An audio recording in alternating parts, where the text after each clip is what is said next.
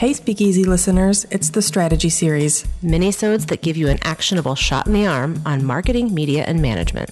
Grab a cocktail or not. Here we go. Karen, I've got a question for you. I feel like sometimes developing video is really a vulnerable space for clients. How do you make that work?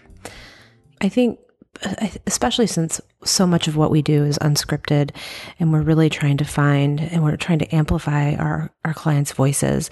And so telling authentic stories is really, really important. And the only way that you can really tell an authentic story is to make sure that the process is on a foundation of trust. And that's not a switch that you can just flip. That takes a lot of hard work, but I think it's built into every step of the process. For example, it certainly starts with our team. I have an amazing team who each individual has a ton of integrity, and they bring that into each step of the process. And so we have shared values, and I think that's part of why we have such a strong foundation. But when you think about the pre-production process, often I will spend a lot of time with the client and even then the on-camera participants, making sure that people are feeling comfortable. We do pre-interviews, kind of deepening the relationship, deepening the trust that a participant has, which allows them to have their concerns voiced and their questions answered. You can't sit face to face with someone in an interview and ask them to tell you intimate details of an experience. They're just not going to open up. Nobody would feel comfortable opening up their soul and bearing and sharing their truth if to a stranger. And so for me, establishing a rapport with someone prior to ever seeing them in person is a really important step of the process. It's time well spent. And making sure that in that process, I'm holding space for them to feel safe, to be honest, and share their experiences, especially since we tell so many emotional stories, right?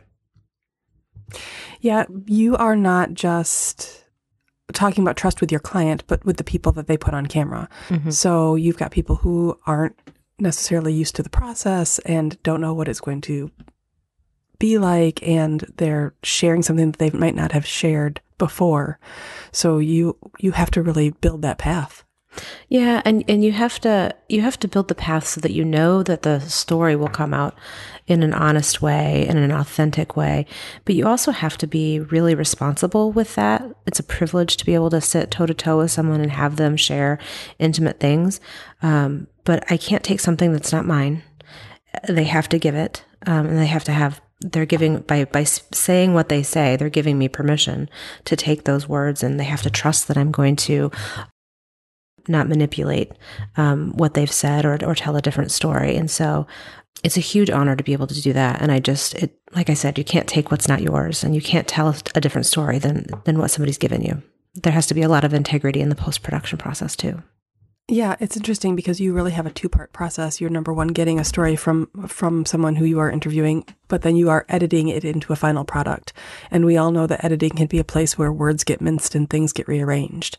Yeah, I think it's important to know that. So there's a saying in filmmaking and cinematography that every edit is a lie, because you're taking something that's, let's say an interview is 60 minutes and you're making it 4 minutes. So it's to say that you're leaving some truth on the floor, right? So I disagree with that. I disagree that every edit is a lie, in that we have a responsibility to develop content that's meaningful and powerful, and that makes an impact for our clients and their stakeholders. I think that there are essential truths and non-essential truths. And it's important that our clients trust us to tell essential truths, which gives us the opportunity to shorten stories without manipulating what's so. That makes sense. And I think once you have, you get someone comfortable on camera, they might tell their story in a lot of different ways. And it's your job to find that way that's most efficient and resonates most with the audience. Would that be true? Yeah, I mean, one of our last strategy series was about target audiences, and so in keeping with that, you still have to fulfill project objectives and scope of work promises. And so, if it is in fact that we're telling a 4-minute story, then that's what we do. We take the essential truth and distill it into that. I don't think that it's and as long as we're doing that with integrity, then our clients trust us to do that. But I think trust runs even deeper. I think one of the things that clients sometimes struggle with is trusting the audience. So you have to allow, our brains fill in the gaps, and so you have to trust the audience when there is a gap. You have to kind of trust the audience that they're able to intellectually take the journey with you and make leaps where something's missing. And that keeps them engaged. Those are important holes to put in stories, because then what they do is they see themselves in the story with their own life experiences and their own worldview. And that's a really powerful tool, because those are things you cannot control in the story, and you have to allow them to invest in that and pepper their own experiences into the way that they're interpreting the story that you're telling. And you have to trust that they'll do that. And I think a lot of clients struggle with that. You have to tell them exactly how to feel. And that's just, it doesn't work. It doesn't work that way. No, it doesn't. It's so interesting to hear you talk about this. And I really appreciate it, because there's so much emotion and psychology and trust that goes into developing a video. And it's good to see it from your point of view. Thanks. Thank you. Yeah, absolutely. I think, it takes a lot of hard work to connect with your clients at this level. It takes intentionality. It takes discipline. It takes emotional work. But I think in the end, it really, developing trust in every step of the process, it makes for a better final product, a more effective final product. Very good. And I think listeners can check your latest insight on your website if they want to dig into this topic a little more. Yeah, absolutely. RenderStudios.com. Thanks, Karen.